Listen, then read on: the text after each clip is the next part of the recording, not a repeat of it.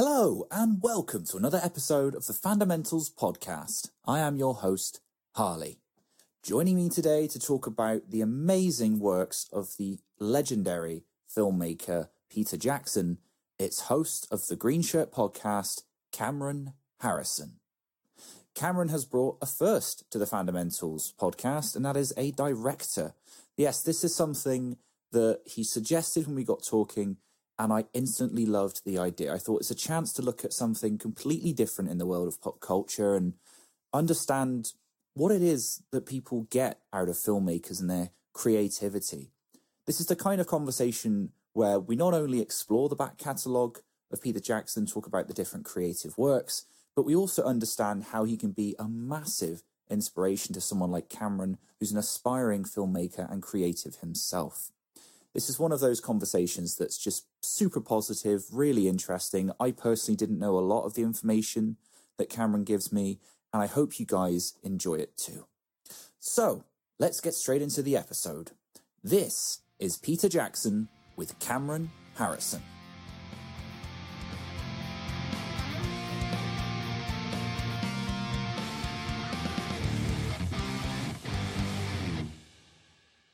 Hello, Cameron, and welcome to the Fundamentals podcast. Well, hello back. Thank you for having me. Pleasure is all mine. Now, you've come to me with a first, actually, for Fundamentals. Oh, I do try. Yeah, and that is, I guess, the discography, if you will, of the amazing director, the award-winning director, Peter Jackson. Oh, I came with notes on Michael Jackson. This is going to be this is awkward. We'll talk zombies. I was going to say there's some crossover, isn't there? There's some crossover. Yeah. Yes, I'm fully prepared to talk Sir Peter Jackson to you. Ah, that's correct. Yeah. Okay. Cool. I did not know that. So, all right then. So, I guess to kick us off, I just want to know from your point of view, like, when did you first get introduced to his work, and sort of what made you want to bring him to the show? Yeah. I can remember it actually pretty well. I was in high school, and I was pretty well into my horror movie self-education, both just loving film in general and horror movies especially. And there's an older kid in high school who was telling me, "Oh, well, you've got to see this one movie. It's the goriest movie ever made, Dead Alive, brain dead to the rest of the world, but here in the United States we called it Dead Alive." And I was like, "Oh no, yeah, I haven't heard of this. Let's go check it out." Thankfully, the little video store in my small town had it, and it did not disappoint. It lived up to the hype. I don't know if it's literally the goriest film ever made. I don't know how you quantify or qualify that exactly, but yes, I loved that movie. And then from there, I think I got into The Frighteners, and then I heard that he was doing this upcoming Lord of the Rings adaptation, and I was like, that's fascinating. How is the guy who did Dead Alive doing Lord of the Rings? And then I, because of the internet, found his filmography and was like, oh, this Heavenly Creatures won a lot of accolades and critical acclaim. Maybe I should check that out. And I mean, we can talk about all these more in depth later, but the quick overview is I then watched that and was like, I get it. I can see how if you combine this with The Frighteners and Dead Alive, you can reach Lord of the Rings, and then of course, I mean, the rest is all history. Yeah, do you know what? There's something I was thinking about today with him, and the peripheral knowledge I have is he feels like something that you see quite a bit in Hollywood. Is somebody who starts out as like an indie filmmaker that they go out, they hone their craft, they do one or two shorts, usually like a horror or like a documentary or something that's a bit more niche. But it gets attention because people who are, I guess, in the industry look at it and go, "Oh, this is really impressive. I see the craft you've put in here and everything, and what you've done with usually an absolutely tiny budget." So then they go, "Well, we have this project coming up. Would you be interested?" And then it's sort of something that you see as they then springboard into like bigger franchises. A lot of the time now you see it with sort of superhero franchises, don't you? With like Disney in general, between Star Wars and Marvel, they were really like finding these critical darlings, these indie darlings. Exactly. Which is fun. Yeah. So you're right. You can kind of see how you build up to that because, Well, yeah, no, I mean, thanks for bringing that up because that was a big part of it too. Because I am an aspiring filmmaker, but I mean, yeah, especially in my teens, was like, how do I do this? What's the trajectory I'm going to follow? What's the path? And so, yeah, of course, I was really into these auteur indie filmmakers who started just homegrown films, their garage, their basement films. The most famous of which is like, Robert Rodriguez, Sam Raimi, of course. But Peter Jackson, I feel like he kind of gets left out of that conversation a lot. But yeah, he is absolutely, I mean, Bad Taste is perhaps the most like homemade film of all of these guys' films. It just, you watch it and you're like, oh, well, why wasn't I doing this with my friends in the backyard? Like, it just looks so attainable watching that film. And I wish I kind of seen it more in high school. I didn't get to that one until I think after Lord of the Rings came out, when they finally re-released them on DVDs, his first two. But yeah, I mean, that's absolutely a big part of it, is just kind of, the hometown boy done good.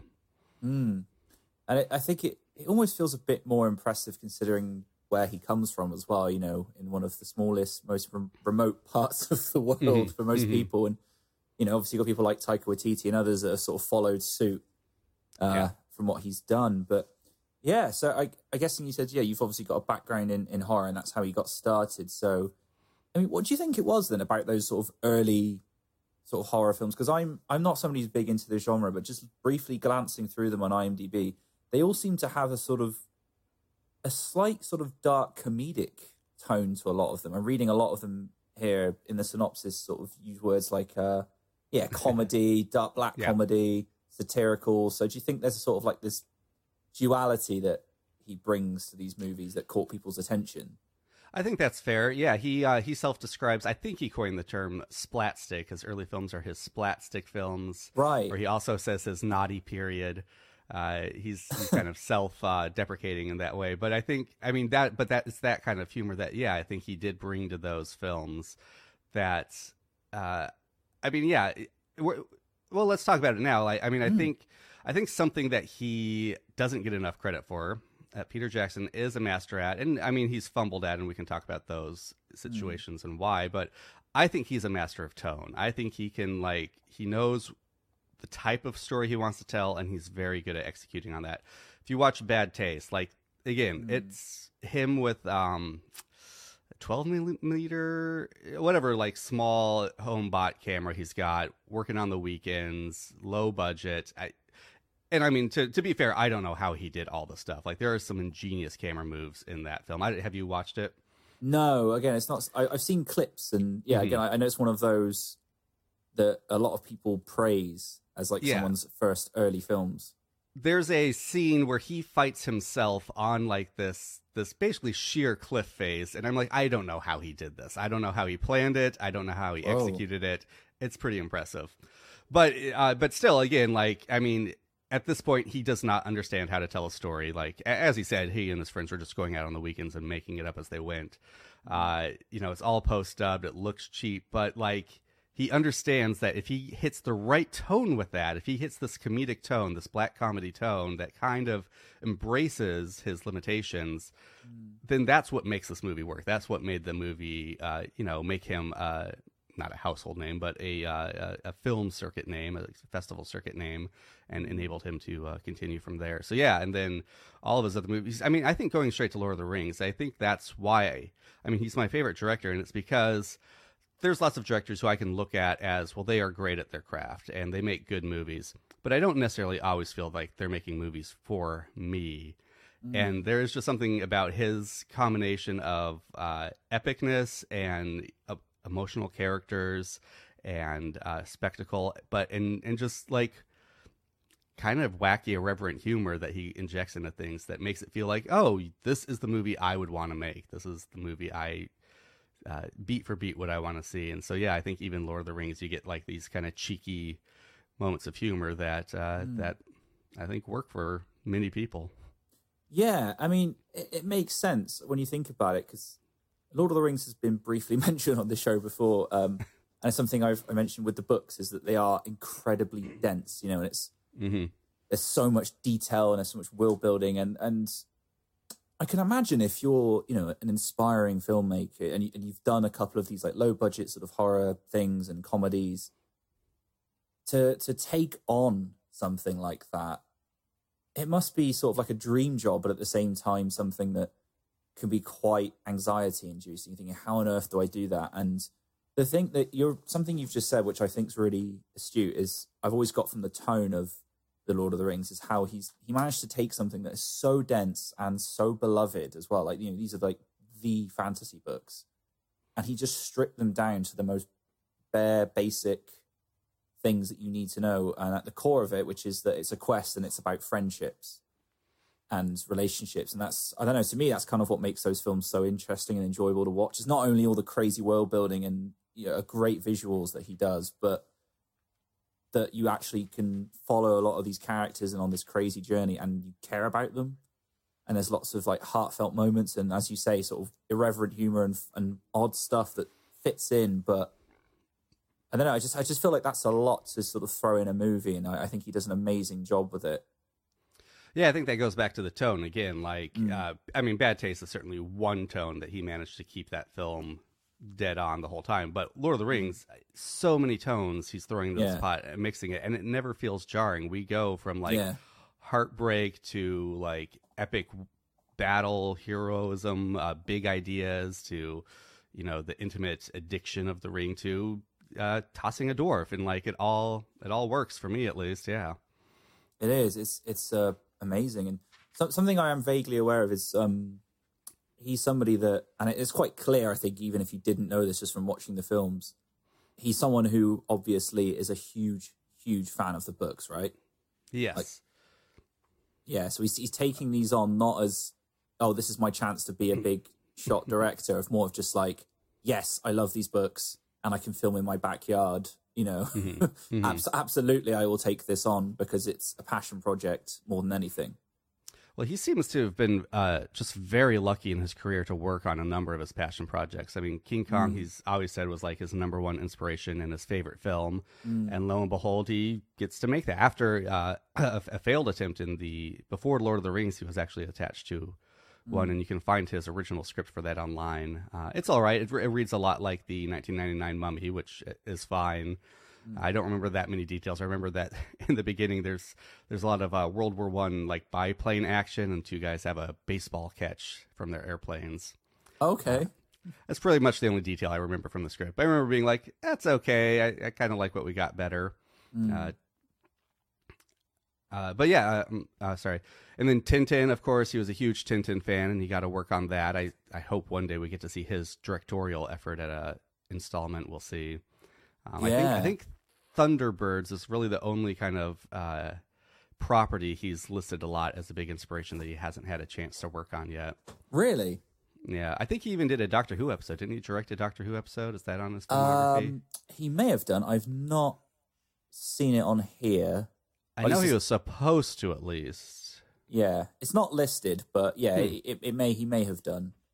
But still, that's incredible. So something I've just picked up on there, you just said with King Kong and with like Thunderbirds, I'm guessing animation is something that he's has a soft spot for then, because obviously, again, like I know Lord of the Rings and other stuff, he uses miniatures and uses puppetry. So is that something he's always had a fondness for then? Yeah, I mean, practical effects. Ray Harryhausen especially was a big influence on him, 100%. And yeah, I think that you see that come through at least up to a point. I think King Kong, the CGI started taking over. Yeah, but I mean, yeah, I did want to kind of go back to Lord of the Rings with that. I mean, this could easily become the Lord of the Rings podcast, but I'll try not go to. for it. Go for it. But I mean, that movie is just like, it's kind of a miracle we wound up getting that movie and the way we got it. And it really was kind of made at exactly the right time. I feel like any earlier and the technology just wouldn't have been there to depict that world on screen. And any later, and it would have just been all CGI and not felt as tactile as it does. And then, yeah, I think for whatever, I mean, again, I don't know how familiar you are with the story of how it got made, but it was originally going to be a 2-film deal with Miramax, and then they wanted to make it a 1-film movie, and then but it gave him the chance to shop it around, and New Line were like, oh, well, this looks great, but isn't it 3 books? Shouldn't we make 3 movies? And And then basically was like, here's the money for 3 movies. Go down to New Zealand, make your movie, and we'll see you on the back end. And kind of let him just do whatever he wanted. Wow. I think because of that, I mean, yeah, these days that would not happen. It would be overseen. It would be 5 different writers in the room. Yeah. Overproduced. And here, like, I don't know. It just has that homegrown feel to it that I think is part of what everyone loves about the movie. And then just the talent, like a lot of the people he brought in were people he brought in from his Splatstick days. Richard Taylor, who is his art director, I think, or production designer. I mean, the guy responsible for making the visual world. Yeah, he came over from, I think, Meet the Feebles, right? And is now like this Academy Award winning. I mean, I think many people look at him and be like, if you want someone to create a world, a believable lived-in world, this is your man.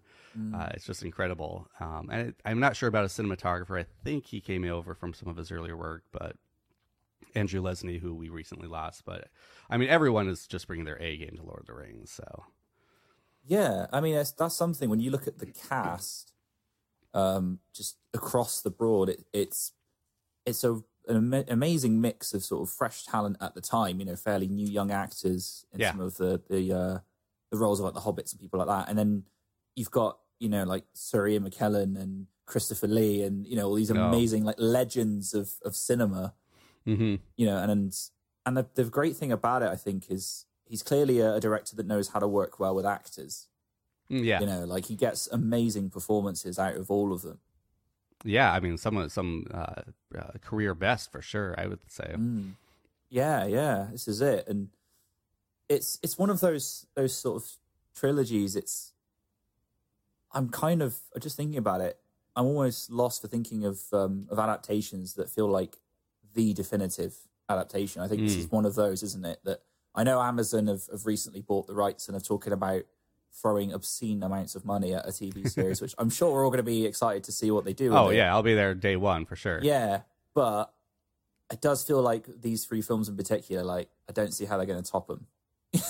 Right, yeah. Well, I'm glad that they're just telling different stories and not making Lord of the Rings that story again, obviously. Yeah, I mean, everything gets remade, but yeah, Lord of the Rings definitely feels like it stands the test of time. I mean, it's kind of crazy to think that it came out over... Well, about 20 years ago, right? 20 years. Yeah, a couple months ago. It's and one after the other as well. It was 2001, 2002, 2003. Which, if you're doing that back to back to back, that's so impressive. I think just as a feat on its own. Right. Yeah. He kind of. I mean, it's not the first time that was done, but I think he kind of popularized that idea of doing sequels back to get back, all filming them all together as one. Yeah, I just think that's incredible. Again, for somebody who has, you look at it again, looking at his IMDb now, I'm just seeing, from going from low budget horror films made with your friends for 50p in a packet of crisps, as we like to say over here, to then you're doing a trilogy of these incredible books with this ensemble cast, and you're doing it for 3 straight years in a row. Like, that's insane. I've heard the story of like the process of how, it went from the different studios. I don't know if he's really talked that much about like what made him think he was the man to do this, like how he got the rights. I actually don't. I mean, I know he managed to get the rights from whoever had it. That's a feat in and of itself, I think. Yeah. But yeah, just why he's like, yeah, I think we could do this, and I think we could do this in 2 movies, 3 movies, whatever. Let's make it and just knock it out of the park the way they did. Yeah. Do you think it's a question of just having a clear vision as a director? Because I feel like I had this conversation recently with Helen O'Hara from Empire about Dune, and I've seen Dune, and it's very clearly a director's passion project, and like he has a vision, and now we're getting a part 2. And I feel like if you're going to adapt a book, particularly a big book like this, like Lord of the Rings, like Dune as examples, I feel like that's something that must help to make it coherent and make it as good as it needs to be, right? As if you could be Peter Jackson and say, right, not only am I going to take this on, not only am I going to do all of this, but I know exactly how I want this to go. And I know which bits I'm going to pick out, and I'm going to be, this is basically my vision, and that's it. And I guess because of where he was at the time, and at the time that he was making these movies, he was like, I'm halfway around the world. I'm just going to carry on down here and do my thing. And have as little interference as possible. Do you think all of that sort of mixed in just helped to make it as incredible as it was? Yeah, I think so. I think, a lot of the actors have said that it felt like they were making a homegrown backyard movie. And so I think like that's probably added to the comfort level for him. And I think helped foster the community and the creativity that you needed. I think to his credit again, I mean, like his skill as a director, it comes back to that tone. Like he can obviously clearly communicate to everyone who needs to hear it, like his vision. When he's making Bad Taste, he can explain to his friends, look, don't take this too seriously. Play it at this level. Don't go too big, but you could go really, really big at this level. And I think here is clearly communicating to everyone, this is the type of movie we want to make. We're not making a fantasy movie. We are making a historical a record. So when you make these props and these sets, don't think of them as props and sets. Think of them as they all have a history to them. And thankfully we have all this text that tells you all the history of everything. And then to take, I mean, so that's to his credit, but also to his credit is he obviously hired great people to surround himself with. And he could say, that's my vision, Richard Taylor, make the sets look great. This is how I want to look, Andrew Lesnie. Obviously, you're a genius and can make just an amazingly beautiful looking film. And Howard Shore's score, how did we come this long without mentioning the score? So good. Yeah. Yeah. It definitely is one of those, it's like instantly recognizable. You hear the first few notes and you go, yeah, that's Lord of the Rings. Straight away. First few notes of like a dozen different themes. Like there's the ring theme, there's the fellowship theme, there's each culture and land has its own theme, and you recognize all of them. So the Shire, I mean, we just turn on the first film just to let the Shire scenes play, and like you just feel good, you feel cozy and warm. Yeah, and that's kind of the amazing thing I think about that is one part is, like you said, each part of it has a very distinct feel, and it feels lived in. And I think that's incredible if you can do that, if you can bring a book to life in that way when you're sort of traveling, and it's in a way that's, when you're watching it, it's clear when you're in a new place. If that makes any sense. So like you never feel lost. I find when you're watching those movies, it's really clear. Everywhere has such a distinct feel, from the way it's shot to the way it's designed to the way, as you say, the music changes, that when these characters are hopping around, especially when you get into the sequels, because everybody splits off, it could be so easy to get lost, right? You could be going, wait, who am I with now? What's that? But you're never lost, because you're like, oh yeah, we're straight back here now, or we're back in the Shire, or we're back in, the Black Tower. Like you know straight away where all the characters are because of all of these ingredients coming together. And I mean, again, an incredible feat for him to pull off. Yeah, and again, like just that homegrown feel, like he does.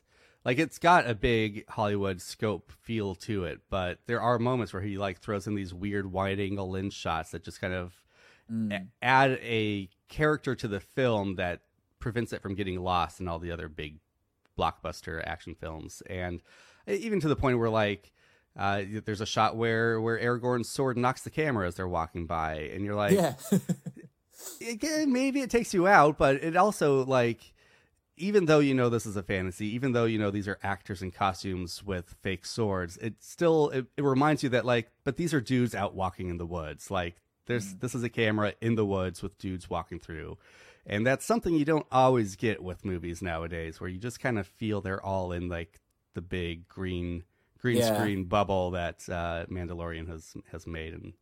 And yeah, for sure. I mean, I want to come back to something you said earlier. You felt that this particular film was like the way that you would like to do it. Like you saw this and thought, oh, this is the version that, if I had the money and the scope, this is what I do. So what do you mean by that then, when you sort what is it about it specifically that makes you feel that way?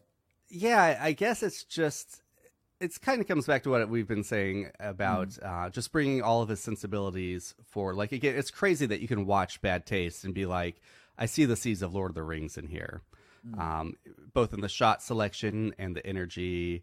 But so I feel like there was a moment in The Two Towers where there's a shot, our trio of man, dwarf, and elf are after Pippin and Merry, and Merry and Pippin just narrowly avoided being captured and eaten by orcs or goblins, and there's a big fight, and the trio are distraught and looking for them, and there's the shot that just it pans back, and there's just a severed orc head on a pike. And there's something about that shot that I was like, you're really leaning into your horror roots here. It's also kind of like a cheeky, funny moment. And it's that balance of horror and humor in a larger, emotionally rich story that I love. Like, that's just, again, it feels, and again, everyone loves Lord of the Rings, and everyone, I'm sure, feels a personal connection to it. But yeah, just when he makes his movies, I'm like, yeah, that's the weird type of twisted joke I would want in this scene, and without sacrificing the larger themes and arcs of the story. That seems like a really hard thing to do as well, right? If you want to put your own spin and twist and flavor on it, if you will. But exactly. I guess that's what I'm saying is, like, in these big films, he manages to bring his own personal spin and twist, and it just happens to be a spin and twist that I enjoy a lot. Awesome. No, I can totally get on board with that, and I have seen a little bit of the behind the scenes. I mean, I'm aware it's one of those series of films that if you get the box sets, I know the documentaries are like longer than the films themselves. Oh, Harley! Oh, they were such a part of my life. I haven't mentioned those yet. Yeah, it was, but. Like, every Christmas between 2001 and 2005, I think, is when the Return of the King Extended Edition DVD came out. It was just like a bonus Christmas, because we would have the movies in December, and then the following December, they would release the Extended Edition DVDs with the appendices behind the scenes. Yeah. And yes, this was my early 20s, still, like, hungry to become a filmmaker. I was devouring those. Yeah, they are longer than the movies and just as enthralling, just as engaging. I think each movie has like 4 different commentaries, which I listened to all of them. And yeah, it was so much fun, like delving into the how of the films as much as enjoying the films on their surface level. And imagine extremely inspiring, right? Oh, yeah, absolutely. Because again, like, they just kept talking about how it felt like a backyard film, and like you would see how they would do the things, and sometimes super complex, but a lot of times, a lot of the effects were like, oh yeah, I mean, yeah, I could do that with a little bit of a budget, sure. Interesting. And yeah, just kind of breaking down again, you look at those films and you think, like, how could any one person manage that? And of course, it wasn't just one person, but sure. Yeah, you take each character. This is his arc. This is what they need. You take each setting. This is the Shire. This is what this is going to feel like. Now we'll tackle, Moria, Mordor, Gondor. Like, yeah, you just take them every piece at a time and then make sure they all fit together as one larger tapestry. Right. And I feel like as well with these films, not only did they do everything that we've just discussed, which is, already a massive achievement themselves, but they were critically and commercially extremely successful. I mean, Academy Award winning, some of these films, and to come back to something you said earlier, they were pushing forward technology in film, which it's something that you see in, like, if you were to make a list of like the sort of most important films in like the last 100 years, I feel like you'd have to include The Lord of the Rings, right, in that discussion. I think that would be a fair inclusion. Yeah, again, like, just the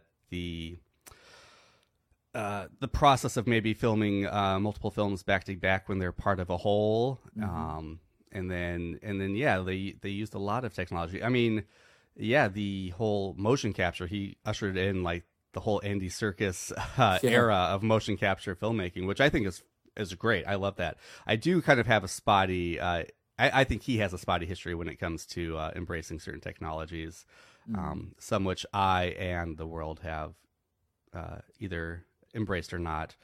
He had his whole HDR, high frame rates. Yes, yeah, I remember that. He was pushing for The Hobbit, and like that never came to fruition. And I think he would really dove into the 3D realm, which I always predicted would be a bubble that would bust, and it seems to have.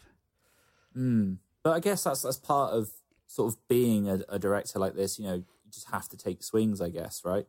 And yeah, I mean, I certainly don't begrudge him. Yeah, he took chances on him, and they didn't pull off. He took chances on things in Lord of the Rings that did pay off. So yeah, I mean, the motion capture, I have to say, for me personally, Andy Serkis is one of my favorite actors. Absolutely. and if we're talking about awards for those series of films, massively overlooked for his work, Yes. I think. Yes. When you consider what he did, and like you say, that the way the technology's pioneered since then and what he, just as an actor on his own, has done with it, it's phenomenal, right? Yeah, at the time, the Academy didn't know what to do with him. They still don't really, but I think it's getting closer there to being able to award actors for those types of performances. I mean, look, if you can play like a weird hobbit, with a sort of addiction, and then a giant ape in another film, and then a sort of gun wielding ape, talking ape in another film, and make you care about all of those performances. I mean, if that's not acting, what is, right? Oh, Dawn of the Planet of the Apes is such a good film. It's perhaps like the best second installment in a franchise, I think. Oh yeah, for me, if you were talking about definitive trilogies, I would put that in this list. I think that's fair because it's phenomenal. And again, where did it start from? Well, it started from the technology that Peter Jackson took a chance on, I guess, and thought, yeah, let's try this out, and got a guy from London to come in and have a go. And I mean, you can tell me you've seen all the behind the scenes. I can imagine a lot of people might have felt a little, perhaps, sort of trepidatious initially and gone, oh, is this going to work? We don't know. Right. Yeah, I remember even being like, oh, they're doing Gollum CGI. I don't know. Couldn't they find an actor and do the makeup? I was still very skeptical of CGI at the time, and I mean, I think Gollum is a testament to the technology. And they didn't sacrifice the performance either for it. Right. Yeah, phenomenal. I mean, that kind of leads me on to something I want to ask you, because he sort of then took that same technology and CGI, and you mentioned it earlier. And then took it into his next big project, which was King Kong. So, King Kong. What do you think of that film? Because I found it quite interesting when I saw it. Yeah, I think that's a fair descriptor. I've always described it as a great big glorious mess of a film. It's definitely not as good as The Lord of the Rings. It's definitely not as he doesn't have as quite grip on the rudder as he has on his previous films. I think that's the first one that kind of starts to slip from him. Well, not counting Meet the Feebles. We can talk about that in a bit. Right. But like what works in that film works so good, and it is just such a journey of a film that even if not every scene, every aspect of it works quite right, it's still just a great. Like, that film feels like cinema. Yeah. Like, that's a movie you got to see in the cinema, and it is spectacle with a capital S. I think what he got right in that film was the Kong and Anne story, which was the story he had to get right to make the movie work, and I think that works fantastically. Yeah. Going back to Andy Serkis, and I mean, let's give Naomi Watts her due too, but because that works, I think the movie manages to be a success. Absolutely. And again, from what you said before, it's another one of these, like The Lord of the Rings. It's a passion project, right? Yeah, and you can see that too. I think you can see, I mean, maybe to a fault, like he has spent his entire life thinking of the type of King Kong movie he would want to make, and then just put all those ideas into one movie. Yeah. Do you reckon he maybe looked at the sort of sales of the extended editions of The Lord of the Rings and thought, well, people are wanting to see more, so maybe I'll bypass that this time and just put it in the film, just not do a director's cut. Could. I think he does. I think there is an extended version of Kong, actually. Seriously? There is, I think, yeah. What more did he have left to film? I forget the differences, but yeah, there are. And I mean, the production diaries on that also were great. Just the behind the scenes for that. It was also great. I love anytime you get to see Andy Serkis's face too, because I think he's a great actor outside of the motion capture suit. Oh yeah. So any chance I get to see him, yeah, I mean, he should just put that in his contract. If you're going to have me in a motion capture suit, cast me as another character, a human character as well. Yeah. Oh, for sure. Absolutely. Jack Black, I mean, I just remember being super excited about the cast. I thought that was a really good use of Jack Black. Making him like a 1930s egotistical film director. Like, that's great. That's the role Jack was born to play. And Adrian Brody is like the swashbuckling, machine gun wielding hero. Yeah, it was all great. Yeah, no, it was. It's for sure, and it definitely. I think there are certain moments in that film that you can, definitely see him leaning into his horror roots as well. Oh yeah. Yeah, I mean that is the movie he was born to make. It's got the humor, it's got the adventure, it's got the scope and spectacle, of course. I think that's probably what he's attracted to the most. Right. Awesome. And I guess kind of after that, he sort of, I've just noted here, I genuinely did not know this until we had this discussion. Okay. He directed The Lovely Bones. He did, yeah. I did not know that. That is kind of like his forgettable one. I liked The Lovely Bones. I remember I was actually on holiday in Europe when I read it. I think we were backpacking through and just kind of ran out of money, so we're just like hanging out in cheap hostels, and that book was there. And I was like, well, I've heard good things about this book. And then I think it was only like 6 months later he was attached to direct it. And I was like, oh, I read that. I could see him doing that with all the fantasy sequences. And yeah, because it's an unusual story for anyone who doesn't know. It's the story of, I'm just reading straight from IMDb here. Go for it. Centers on a girl who has been murdered, but the twist is she's watching over her family essentially from purgatory, right? Which is what she can kind of create to make her own. I mean, it's called purgatory maybe, but it feels like heaven because she can create any sort of world she wants. So there's intercut with all these fantastical heaven type settings that she's creating for herself. Yeah, and it's a really strange one. I think it was Saoirse Ronan's like big breakout role. That's right. Sure. Yeah, and my wife hates Stanley Tucci now because of that film. That is she fair. She cannot stand. She will hate on great actors just because they play pervs in a movie. Yeah, it's good. You know, I'm a huge fan of the Tooch here. I think the man's incredible. But yeah, it's an amazing performance. I'll say that much. Yeah. For anybody, it's very chilling. But have you seen Heavenly Creatures? No, I have not. So Harley, you've got to watch Heavenly Creatures. It's so good. And The Lovely Bones is definitely a spiritual successor to that. I mean, it's definitely easy to see why he would get into that, which I guess with Heavenly Creatures and probably The Lovely Bones, that was his, not his wife, but his life partner, Fran Walsh, who's his co-screenwriter, really pushed him into Heavenly Creatures to tell that story. And I'm imagining had a lot of influence on The Lovely Bones as well. Yeah, I'm just having a quick look at it now, and yeah, it seems quite similar, actually.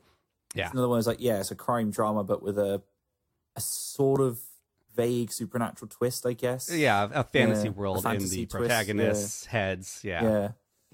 Yeah. I mean, well, the cast looks great on here as well. Yeah, Kate Winslet. I mean, Diana Kent. That's not too. I think it was Kate Winslet's first film.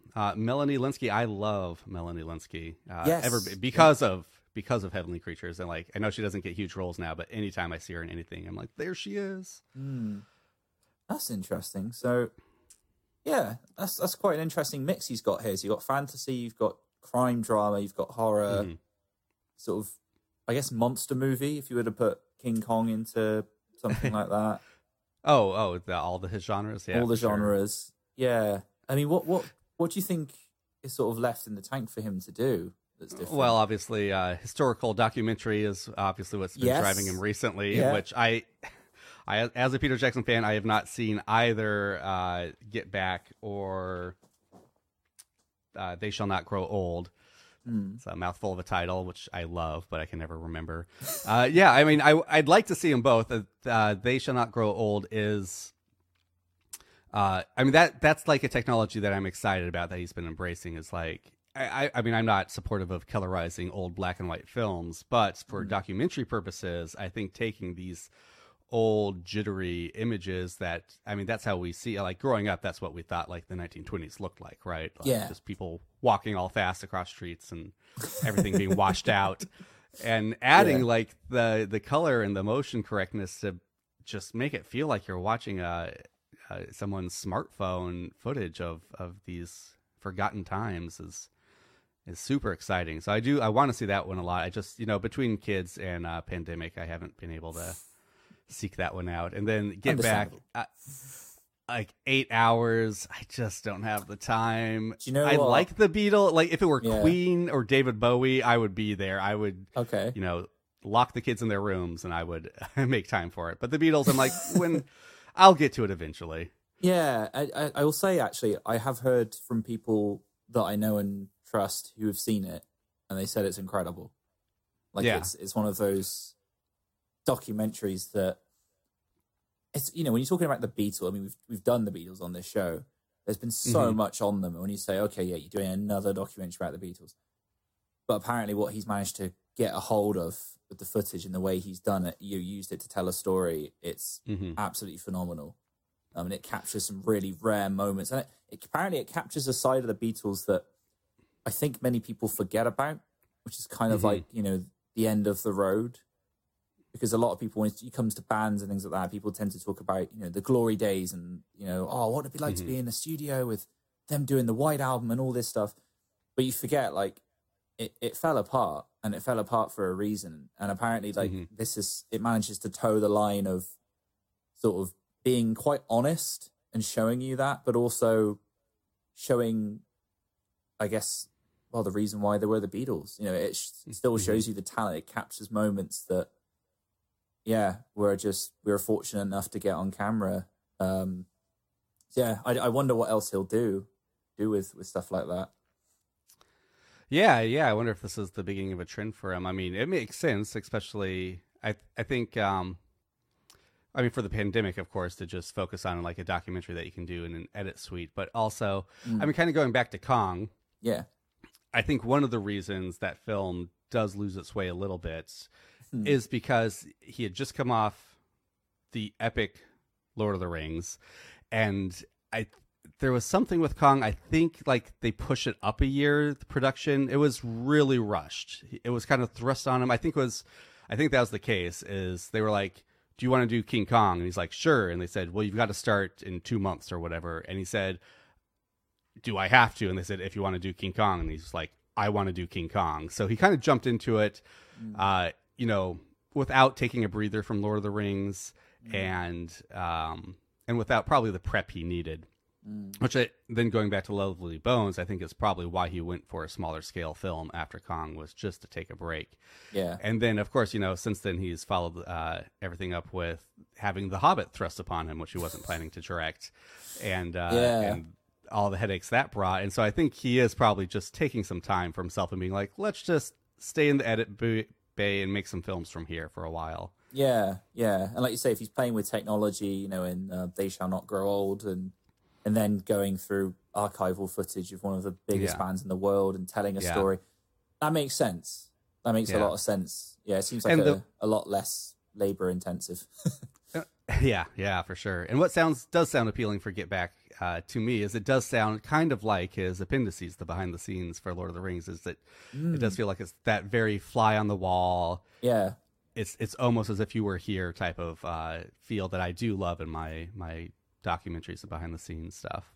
What are your thoughts then on The Hobbit, talking about that trilogy? Because that feels almost like it's a very interesting series of films, especially when you stack them up against Lord of the Rings, right? Yeah, I mean, I think it's fair to say mistakes were made, but I will defend those movies. I think they're great. I love them. I think the first one holds up head and shoulders to the original trilogy. I do love An Unexpected Journey quite a bit. I think that movie works really well. The second two do kind of go off the rails a little bit, but they feel like Kong to me. They're a great big glorious mess. Like, does everything work? No. Does the main thrust of the story that he wants to tell work? Beautifully. Was I in tears at the end of the 5 battles? Absolutely. Like, I wish some different choices had been made, but overall, I definitely enjoyed the continued journey he was going on. I do remember sitting in. I got to see the first two. Yes, I got to see the first two at a 24-hour movie marathon called Butt Numathon that Harry Knowles from the Ain't It Cool site would put on every year. Oh, okay. And they had Peter Jackson came in and introduced him, then did a Q&A afterwards. I got to ask him about the Griddles in the Dark scene and hear him talk about that. That was actually the first scene they filmed. Yeah, I heard that. So that Andy Serkis could do his role, and then Andy Serkis became a second unit director after that, and is now a director on his own, right?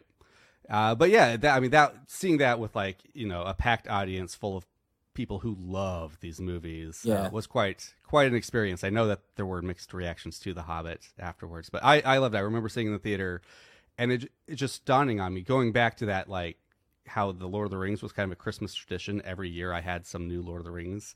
I was like, I realized I hadn't had that since the Lord of the Rings. And I realized, like, I'm going to have that again. I'm going to have The Hobbit, and then the extended edition, and then the next one, and the next one. And yeah, it filled up another 4 years of Christmas traditions for me.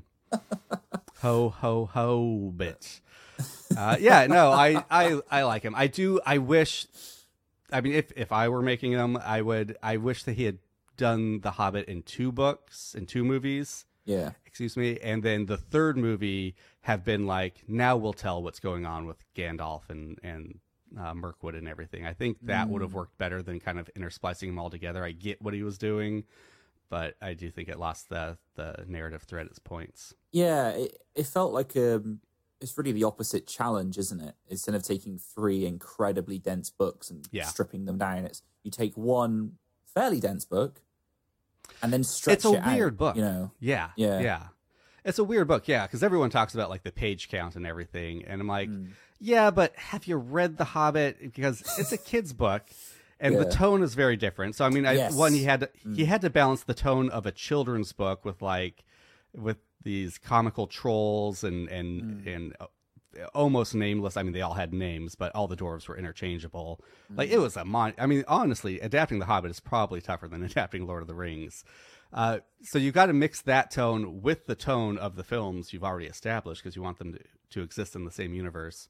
Yeah. And then when you read The Hobbit, a lot happens in that book. It's not as dense because it's being told for children, but it's got just as much stuff happening that's all integral to the plot, or at least iconic, that you would be shunned if you didn't put in. Like, people talk about the Battle of the Five Armies, and like, that was one chapter of the book, and they made a 2.5-hour movie out. Well, did you read the chapter? Because in it, all these armies show up. It promises to be something epic and spectacular, and then Bilbo gets hit on the head and misses out on the entire battle. And then gets woken up and basically told like a Reader's Digest version of what happened. And are you telling me that's what you want from the end of this epic series of films, is for our main character to just get unconscious and us not see what happened? Yeah. But when you hear what happened, when he's told what happens, it's a movie's worth of stuff. It is a battle of 5 armies. Like, so I think there's a lot of unfair criticism laying at those films. Yeah, I'd agree with that. I mean, I remember seeing them and liking them for the most part. And, you know, again, it's sort of, I think they did the best they could with a lot of it. Yeah. I have seen a little like 5-minute YouTube sort of behind the scenes thing, which is quite interesting, where it talks about how there were times where they were just filming stuff and they weren't quite sure what they were going to use it for. And I thought that was quite, and I think, do you know what, to their credit, fair play being able to take that and put it in the film, and it does kind of fit into the plot.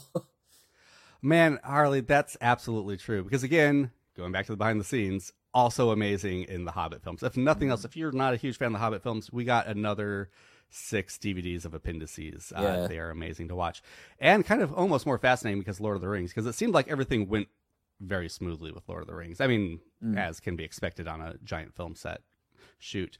But yeah, with The Hobbit, there were some big issues that I think did contribute to some of those poor decision making.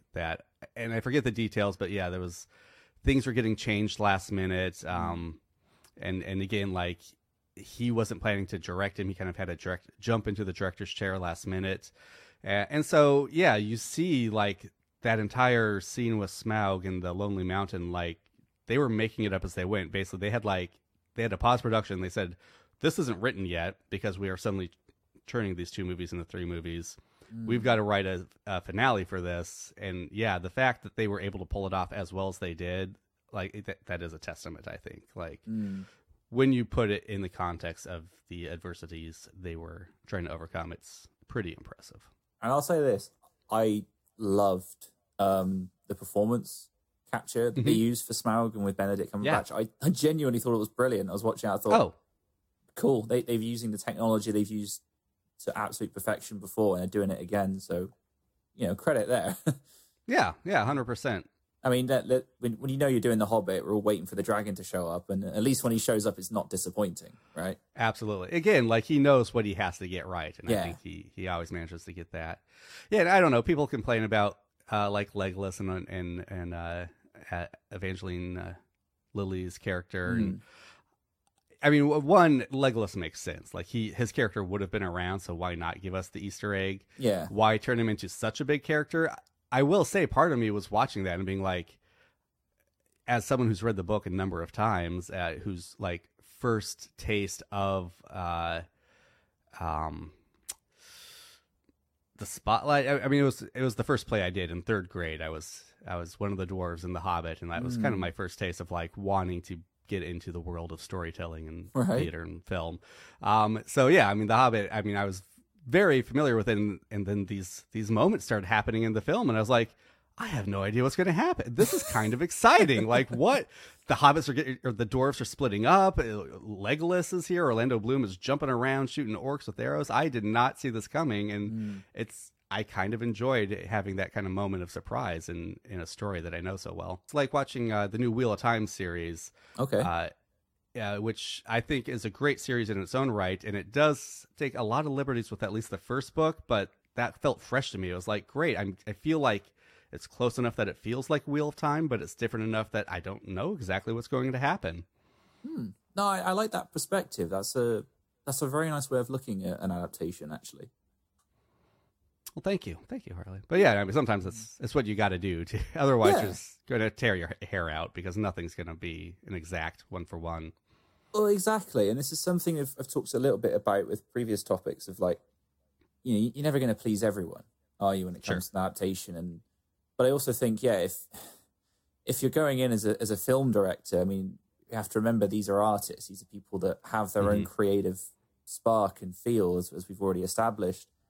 So if they were coming into either, Lord of the Rings, King Kong, whatever it was, The Hobbit, and they just did a page for page remake, exactly as the book, I'm sure it would be quite cool. It'd be interesting. It would be interesting, yeah. But it would be also kind of boring, especially if you're a fan, because you'd be like, well, I know what's going to happen next, and I might as well just go home and read the book, Well, it's like Gus Van Sant's Psycho remake, right? Like, what a fascinating experiment. I'm glad he did it. Like, I think there's a lot to, as a student of film, you can learn from that. Right. But I'm never going to choose that over the original. No. Like you're never going to be like, well, yeah, I mean, it doesn't stand apart as its own film in any way. It's an experiment. Yeah. I just think that's a really interesting way of looking at it, and a more positive outlook, I'd say, on adaptations. So, no, I'm glad you've brought that up. Well, that's my gift then. My gift to your listeners. Yeah, it's kind of in line with what this show's about, which is to be more open-minded to things. And yeah, like you said, even if you watch it and go, oh, I didn't enjoy that as much, you don't have to be one of these people that then jumps online and complains about it for hours. You could just kind of go, that wasn't for me. Right. Yeah. But yeah, I do know people who they'll say they hate a movie and you're like, oh, well, why? And then they only talk about like one aspect of the movie over and over. And you're like, wow, you're really hung up on this shot of feet or something. Yeah. Yeah. And it's like, there's a whole other pantheon of stuff you could talk about. And yeah, I think that's fair. And like you say, given the behind the scenes, given that, to his credit, he didn't really want to do it, but he was kind of thrown in at the last minute, and he, shared directing duties with by this time a friend in the industry. I think if anything, it's amazing that they're as good as they are, right? I think that's true. I think that's a fair statement. Yeah. Yeah. And you get I think the Riddle in the Dark scene is just one of the perfect scenes of film history. I mean, it's brilliant. Yeah. That's a big statement, but I just think it's like from beginning to end, like that scene is so well crafted. Yeah. No, you're right. And it's remarkably close to the book actually, but like they're able to really kind of, because I've read the book to my kid. He loves Gollum. And so he always wants me to read that chapter. And I try to do the voices and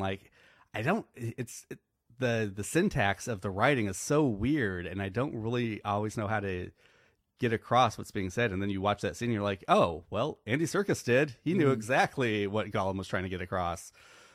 So good.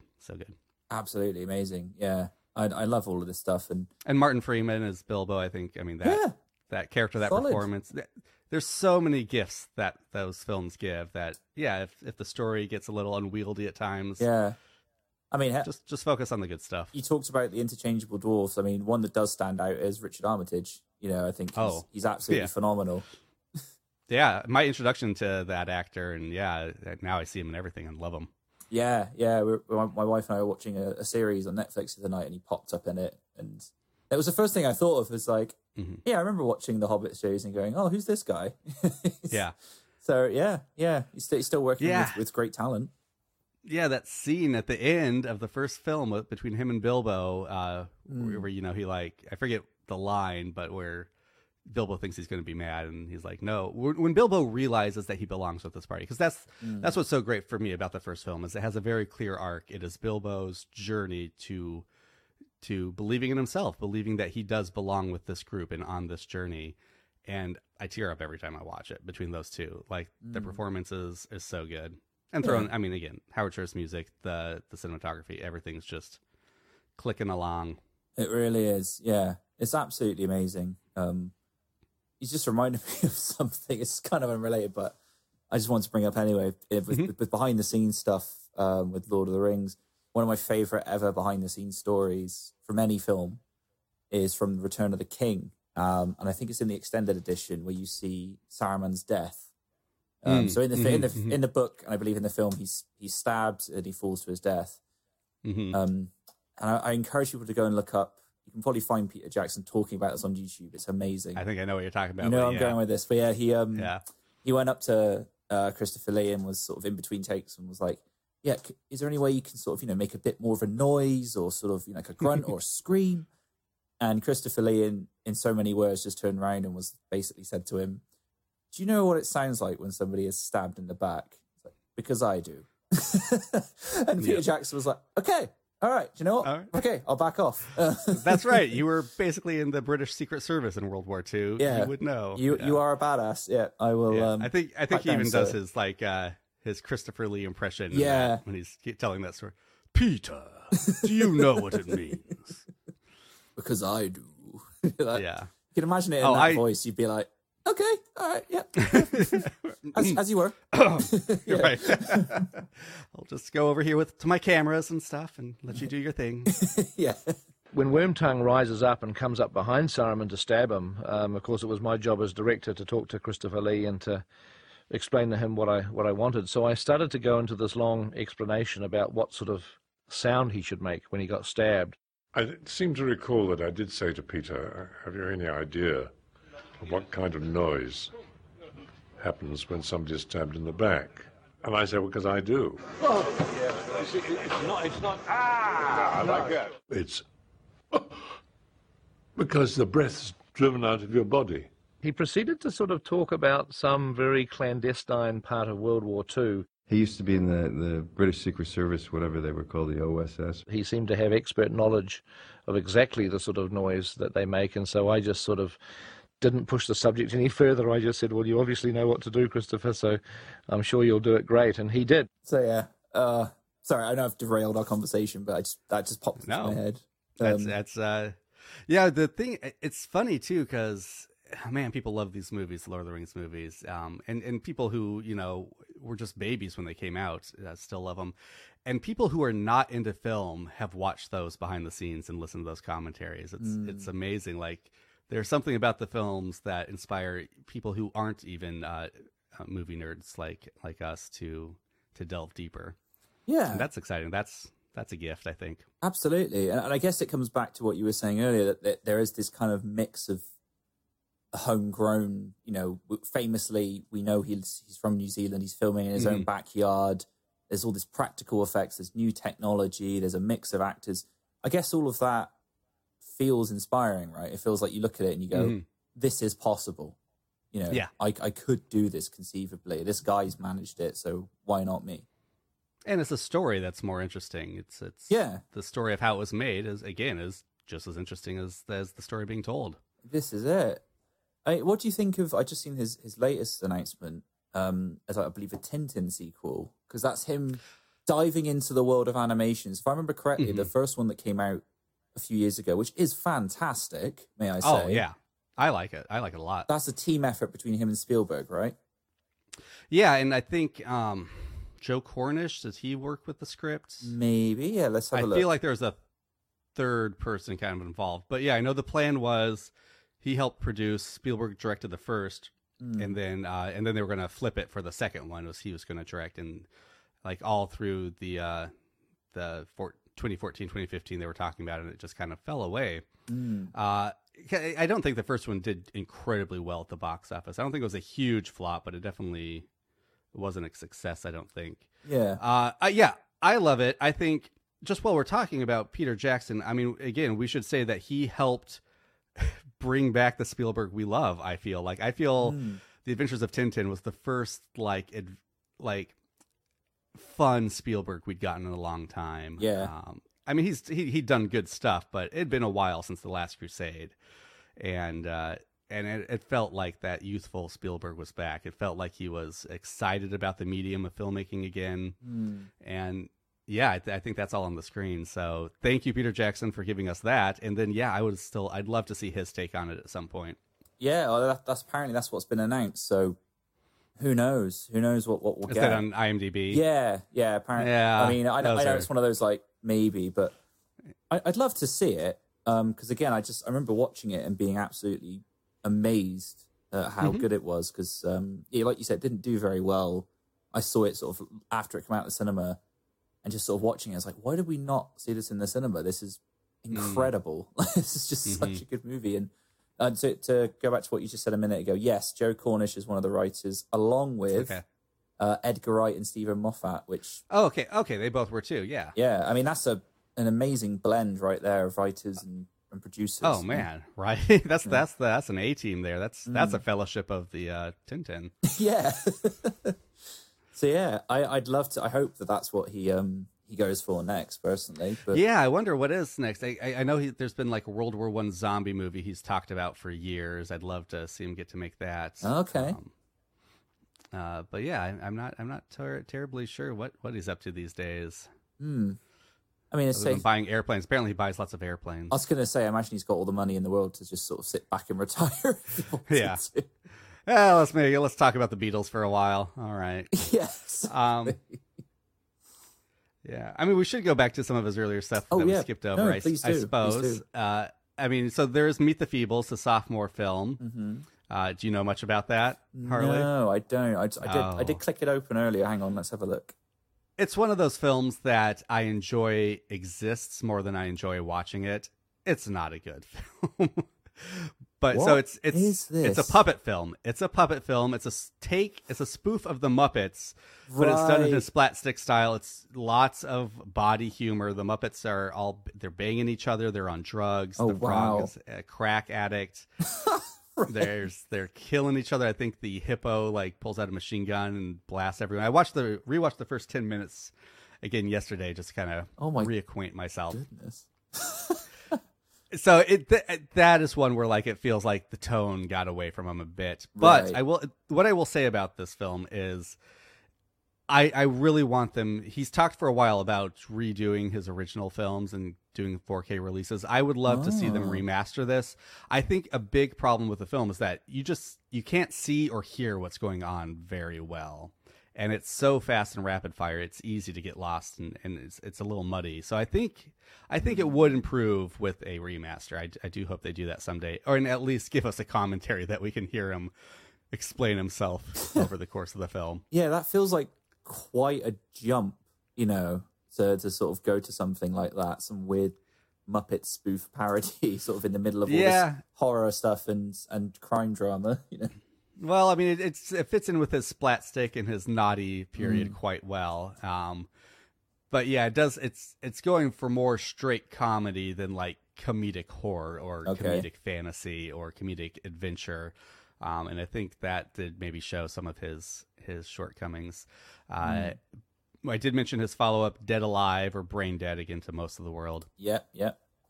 Just an amazing film. And what I do love is he talks about, I think he met Fran Walsh while making Meet the Feebles.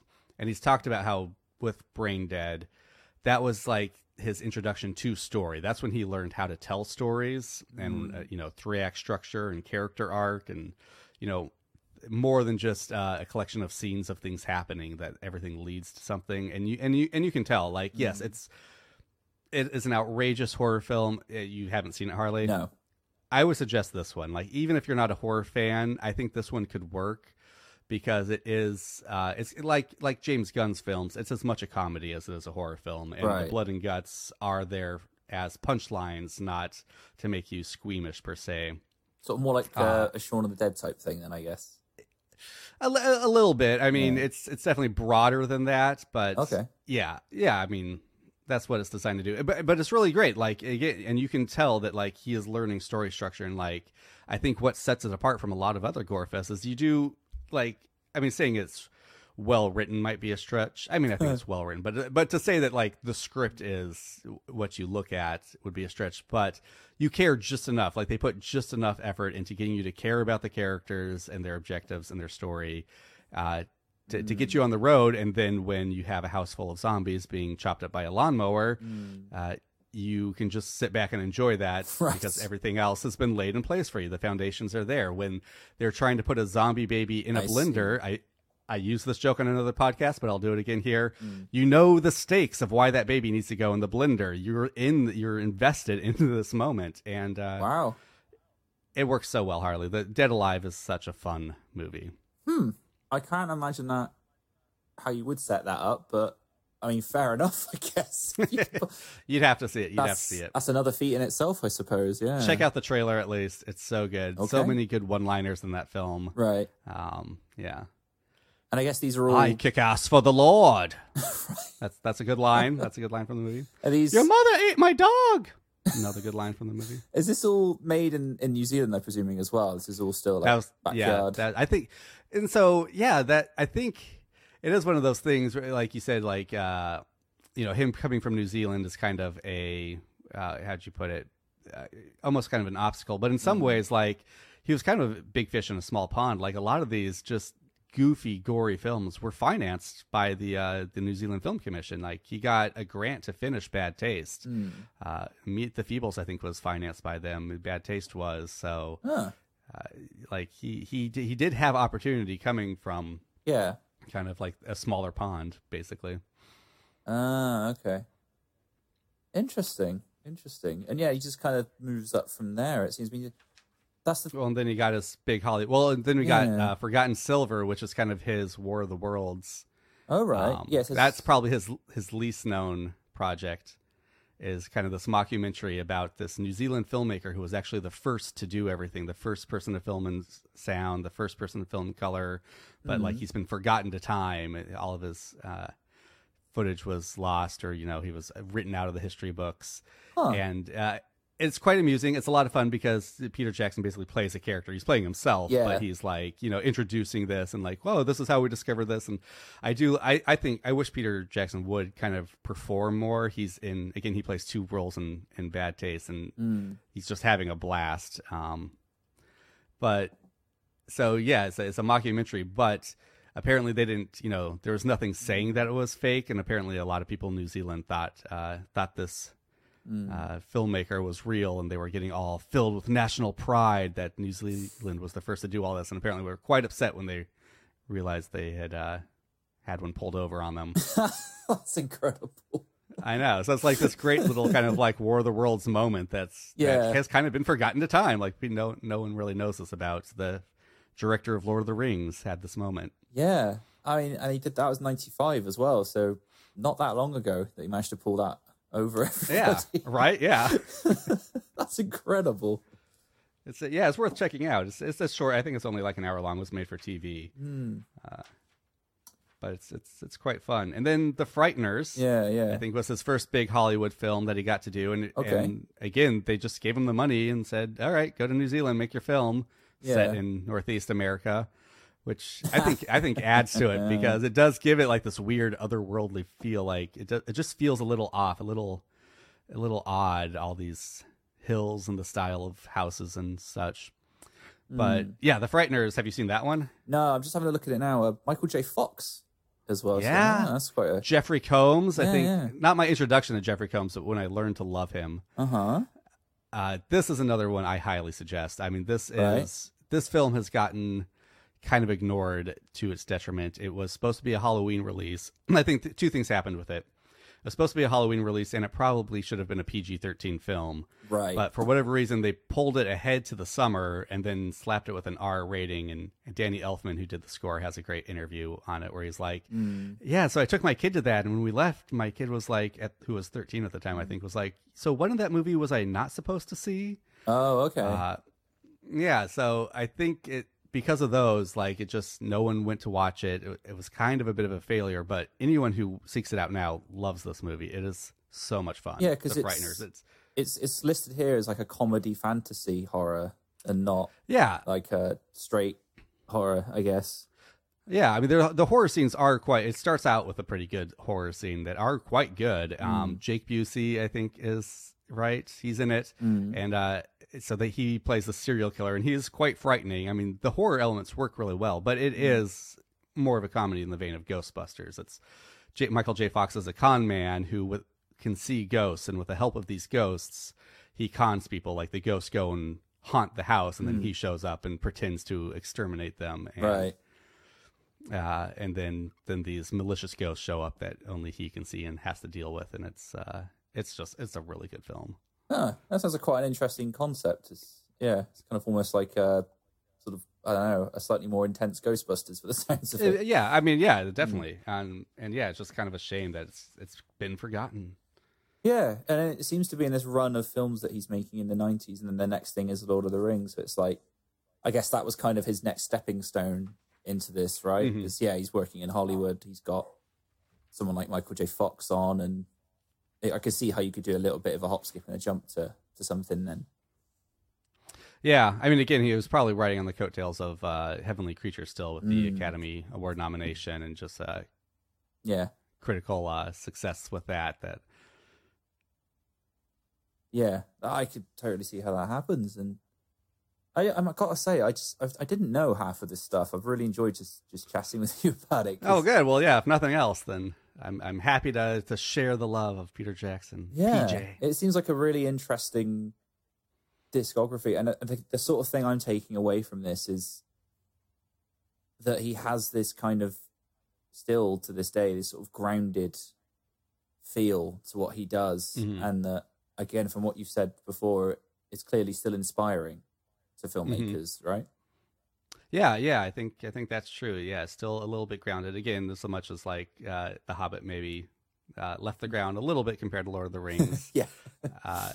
He still gave it the old college try, and it definitely feels like he's still pushing himself. Like, again, he's now entering these world of documentaries, and he doesn't seem, I guess, depending to see what he goes forward with, but he doesn't seem too keen to just sit on his coattails and do the same thing he's done.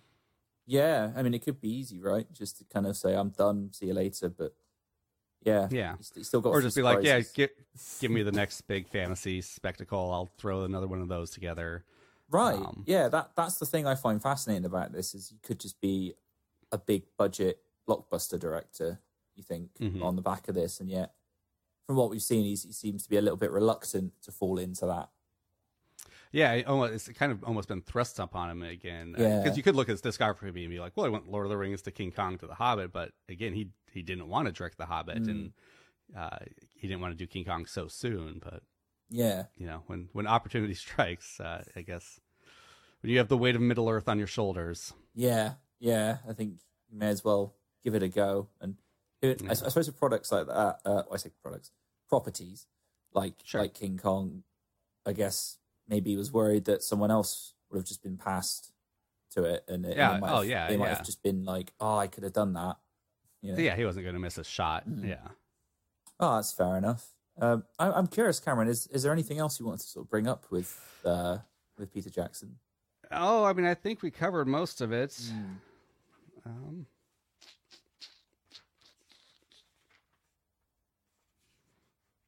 We hit all my notes, Harley. Cool. You asked the right questions. Oh, good. I did something right. That's good to know. No, absolutely, yeah. I love your interviews, the ones I've heard, and felt very at ease under your questioning. Good. That's always thank you. My main thing. As long as you've had a good time and you haven't felt pressured or anything, that's awesome. That's good to know.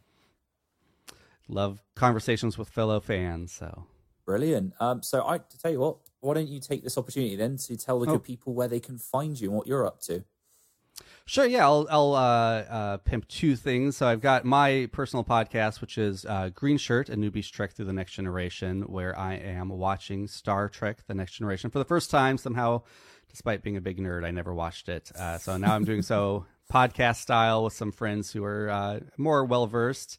We're in the middle of season 5 now. It's been a lot of fun. I've been told that you can enjoy it whether you are a Star Trek newbie like myself or a diehard fan. We try to straddle that.